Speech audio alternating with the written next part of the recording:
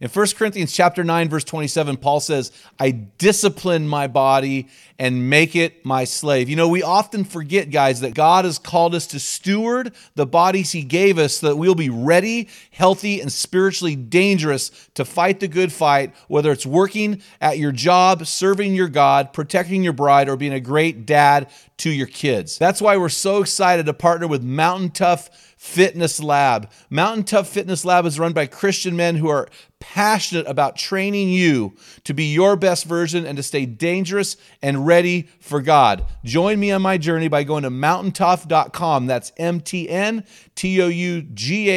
and getting your free 6-week trial when you type in the code ARENA30. You won't be disappointed. Stay dangerous. When a man gets it and everyone wins, our champions get another reward in their crown.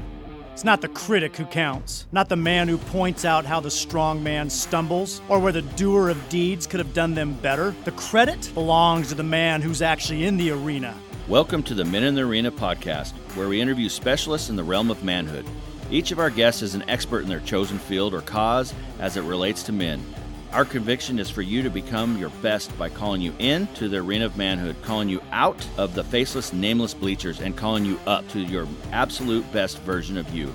Because when you get it, everyone wins. Enjoy today's episode. Men in the Arena Army, we salute you. Hey guys, thank you for listening to this episode of the Men in the Arena podcast. This is Equipping Men in 10, and I'm Jim Ramos, and I'm here with our co-host and producer, Dale Culver. How you doing, man? Doing wonderful. Hey, today is the 7th anniversary of the Great Hunt for God, now the Men in the Arena. So happy anniversary. Happy anniversary. We're gonna Did you give me a gift? I did. No, yes, sweet. We're going to lunch, right? Oh, sweet. We're gonna have salad on your dime, yeah. Yeah, okay. Of course on my dime. Hey, give me a man law before I get mad. A man is a life learner. Life learner. It is arrogant to say that I have arrived. So be open to new ways of doing things, man. So how does he go about learning? Well, reading is a good one. Reading and getting, like you said this in one of the podcasts, look at the 5 dudes you're hanging around, you're going to become like them. Yep. So hang around people that are going to stretch you to be better, to get out of your comfort zone. You might look at someone, well, I'd hang out with them, but gosh, there's some things they do that I don't think I can do. Well, hanging out is not learning. Doing life with them, they might cause you to step up your game a little bit. I would say generally no, because you're already with those people. I need you to go seek out people. That's what I was saying. That are above you and beyond you. Yeah, that's what I was. I guess I wasn't articulating that correctly. No, because hanging out with my buddies at a barbecue, they're my buddies. You might like meet somebody and go, "Hey, that would be a cool guy to hang out with." Man, he is way further ahead of me. In his life, but maybe that's the exact guy that you need to hang around. And acknowledge that, because he needs to know that you have something. He has something to offer you. And so, learning, reading, listen to this podcast is a great way to do it. You know, just that we are constantly learning. We get locked in that mode that I've arrived, man. Which in America, it's really funny. We view financial success as arrived, and that's, I don't know in what world that means anything. And so that just means you have stuff and toys and more opportunities to be stupid and to be frivolous. And so anyway, hey, I want to talk about the meat of the podcast today, guys. And today is a great day because it is our 7th anniversary. A lot of blood, sweat, and tears over the years. And this is probably the greatest year we've had yet in ministry. And so I want to talk to you about championing the kingdom causes that you care about. And so, guys, when I say kingdom causes, I'm a firm believer I give, my wife and I have been given for 27 years of our marriage, we give to kingdom causes. So we really avoid giving of our tithe money to our money that's set aside for God. We avoid giving that to organizations that do not boast of Jesus Christ. There are a lot of great organizations out there that do a lot of altruistic things, but we want to focus on the ones that are kingdom oriented. And then any giving that we do, and we do give to other organizations that sporadically that aren't kingdom oriented, but that is not our bread and butter. We want to give to kingdom oriented causes, groups that boast of Jesus Christ, not these groups that are Christians but they're not faith based. I don't understand what that means, but we want to give to kingdom-oriented organizations that boast of Jesus Christ. And the reason we give is we like to see what happens out of those stories, the stories they give. Like for us, reflecting back on just our speaking season, I'm just going to share 2 real quick stories. I had a guy 2 years ago sat in the front row of one of our seminars.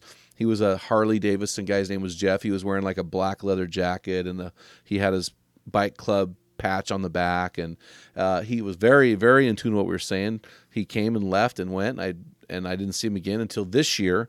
He sat in the front row again. He said, "Hey, do you remember me?" And I said, "I kind of remember you. I think you had a jacket on and you had longer hair." And he goes, yeah, that was me. He said, "Man, I want to tell you what happened." He said, "I got so inspired by God after your seminar that I went home and I decided I was going to start going to church.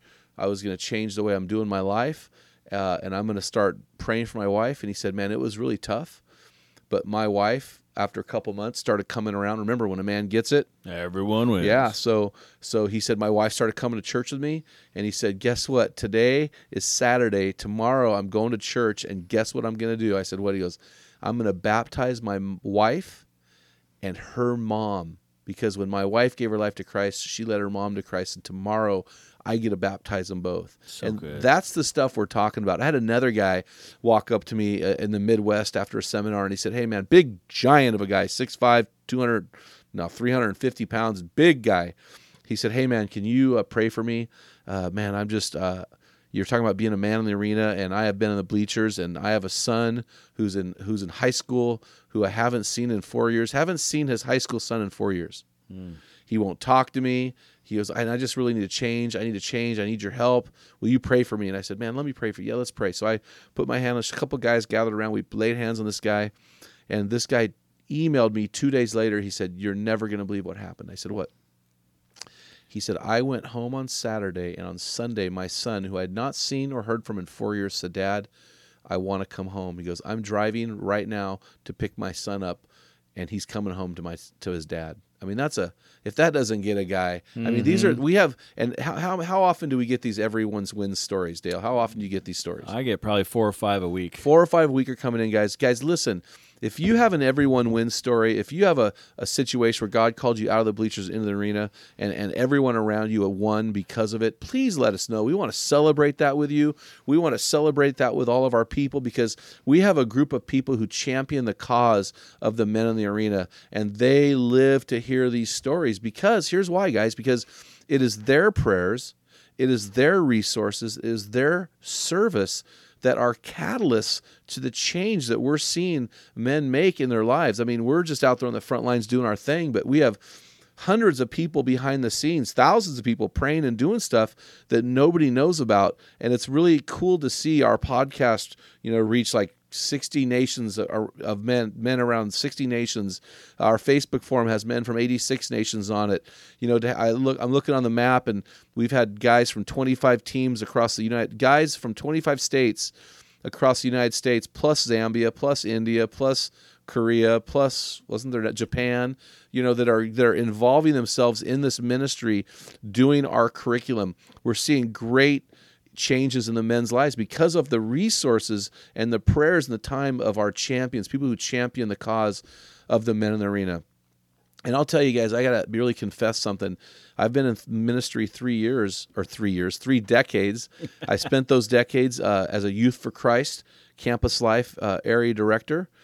Spent the time in the Church of the Nazarene as a pastor, and then most recently, Men in the Arena, serving as the leader and founder of this organization. And during my years with especially Youth for Christ and Men in the Arena, fundraising has been one I would call a necessary annoyance.